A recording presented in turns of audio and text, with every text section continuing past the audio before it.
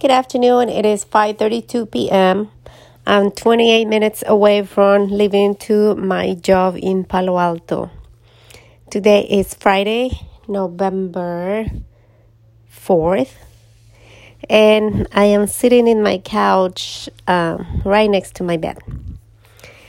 And if you follow me on my social media, you have already found out the cancer came back to my neck. I have 3 tumors in my neck on the right side, and there needs to be surgery or some type of treatment. I declined the surgery right away, and I asked my doctor to help me find alternative options other than a surgery. So I am working on that process as we're speaking. I also am looking for a administrative position, so I've been doing interviews. But today's interview was particularly interesting because one of the benefits is to get double pay if you work on your birth date. And the person that was interviewing me explained, I don't like to work on my birth date. So I'm pretty sure nobody does. In order for me not to lose any money and encourage my employees to come on their birth date, I double the pay to make sure my clients are happy and my employees are happy. And I found that especially attractive. So I'm really looking forward to get to this job, and it is exciting. So it has been a few weeks since I last recorded my episode, and that's what's happening.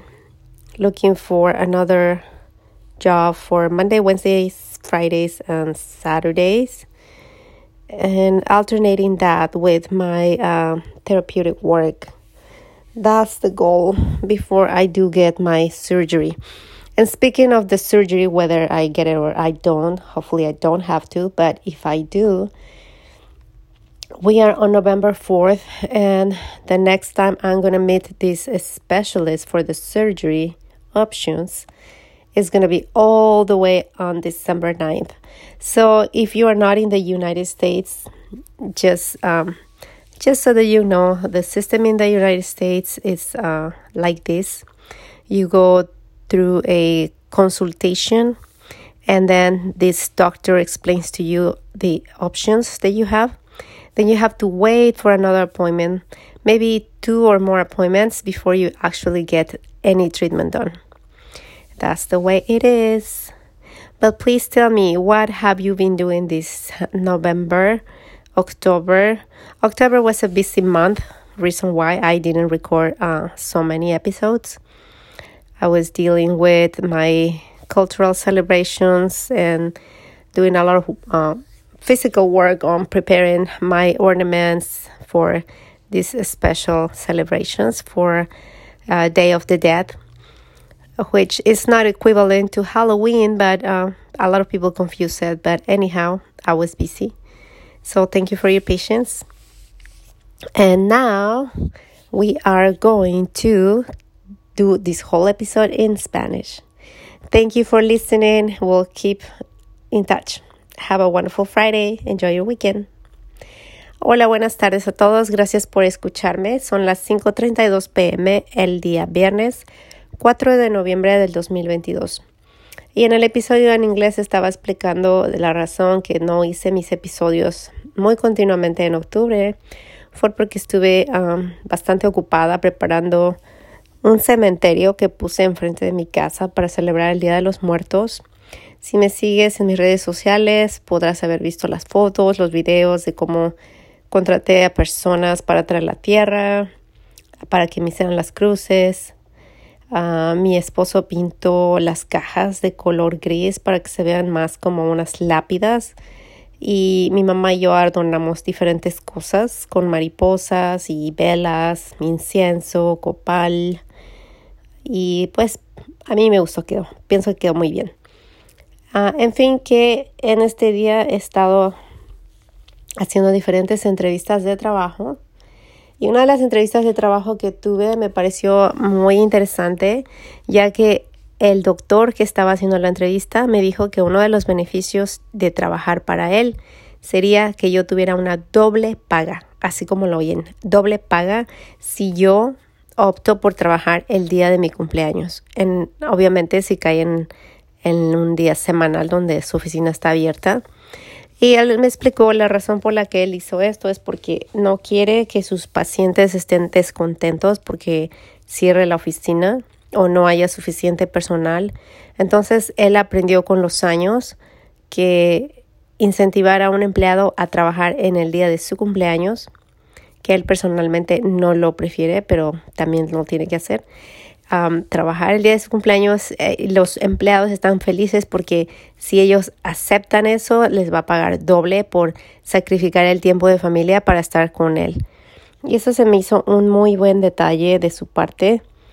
Y pues la segunda noticia fue que una vez más el cáncer regresó al lado derecho de mi cuello. Entonces mi especialista quiere hacer otra cirugía y yo no quiero. Entonces estamos buscando diferentes opciones y en este proceso voy a aprender qué otras opciones, que lo primero que ella me dijo fue no te garantizo ningún éxito si no haces la cirugía. Pero para hacer la cirugía, empezando una consulta, tengo que esperar más de 30 días para poder llegar a esa cita. Entonces, pues es algo bastante intenso estar esperando y esperando, pero bueno, así es el sistema de este país.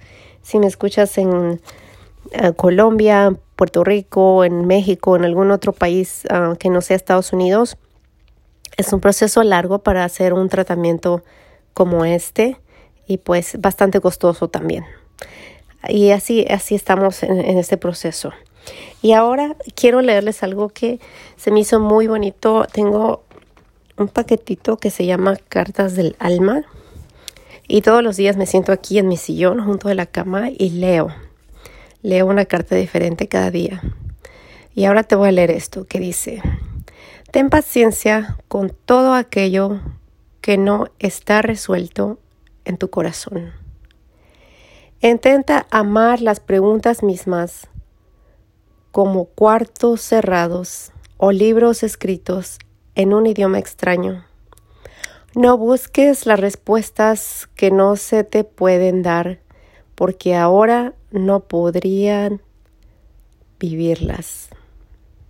O no podrías vivirlas. Se trata de vivirlo todo. Vive ahora las preguntas. Muy interesante. Cuando te planteas estas preguntas fundamentales de tu vida, tu corazón se abre.